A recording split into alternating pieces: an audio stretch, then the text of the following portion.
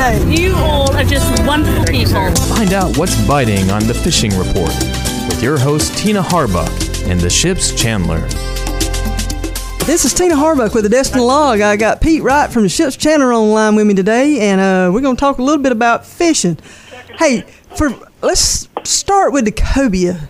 Mm-hmm. Pete, I know this weekend they had the crab cruncher, and there just wasn't many crunchers going on, was it? Wasn't much crunching. That's exactly right. They had a great turnout. They had 30 boats, and a lot of people were jacked up about going fishing. But as far as the numbers of fish go, I think they had a total of maybe 7 or 8 fish caught and 5 weighed in. So it was just and the weather wasn't perfect, but the water's still cold. I'm not sure what exactly is slowing them down. It's an odd deal for sure. It's kind of a little bit depressing. But, yeah. Do you think it's because the water temperature's still not quite right yet? Well, that's what we're hoping for, anyways. I mean, the population's obviously gone down, and we're going to have to do something about that. And I think everybody's kind of on board about the limits help this year, the changes in them, but we're going to have to do something more drastic, unfortunately, with these cobias, just get them back on track. But I don't think that's necessarily just why they're not here. I think there's a lot of factors that go into it, the weather and everything like that. But the overall number of fish are definitely down. And as much as we are involved with cobia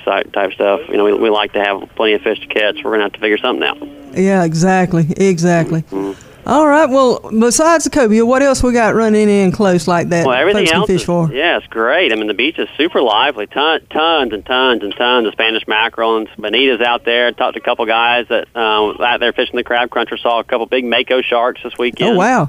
Saw some sharks, huh? Yeah, they're Any 400 pounders. Some good ones. All right. So they tried to feed them and tried to catch one, but they wouldn't quite eat their bait they were presenting anyways, but had a good time messing with them. But usually when we see makos, there's usually cobia around, correct? That's right. They usually kind of go hand in hand. Yeah, it's kind of that time of year. It's a little bit cooler water. The makos hit the beach, and they're eating, cobias, and the tarpon are out there right now. Not to catch. They're kind of all starting to, kind of gang up and get ready for when they start to migrate to the west. But they eat the tarpon too. But that's a fun fish to watch. You see a 400, 500, 600 pound mako and bigger in about 20 feet of crystal clear water. It's a sight to see. I bet so.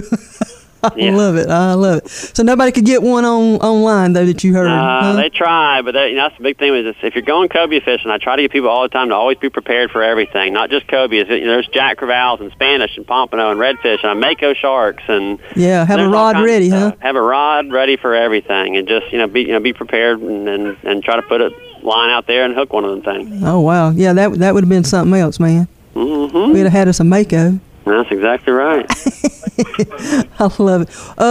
It's a little windy out there today. I mean, are they doing any good off the jetties or around the bridge? Not too bad. I mean, that front's coming through today. It's supposed to be just absolutely beautiful for the next 3 days. It's calm and sunny and just everything you want to do, both inshore and offshore fishing.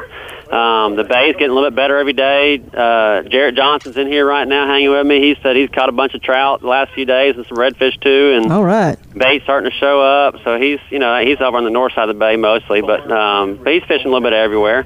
But it's we have the water's not super clean right now. It's kind of a little bit dingy, which is usually good for trout. But a lot of these fish have been up in some shallow water, even though it's cooler. So make sure you fish some shallow stuff and find some of those bigger, 24, 26, 28-inch trout on that sandy bottom and shallow. That's a good sized trout, man. That's a big one. Mm-hmm. I love it. All right. Well, that sounds good, Pete. So just to go quick here, always be prepared when you're out there fishing. Have your rods and your bait ready for anything can hit, because you just never know. That's exactly right. But if you have to rig something up or run back all the way back to the house to grab a rod, it's probably too late. It's too late. All right, Pete, listen, I appreciate you chatting with us today. Sounds good. All right, bye-bye.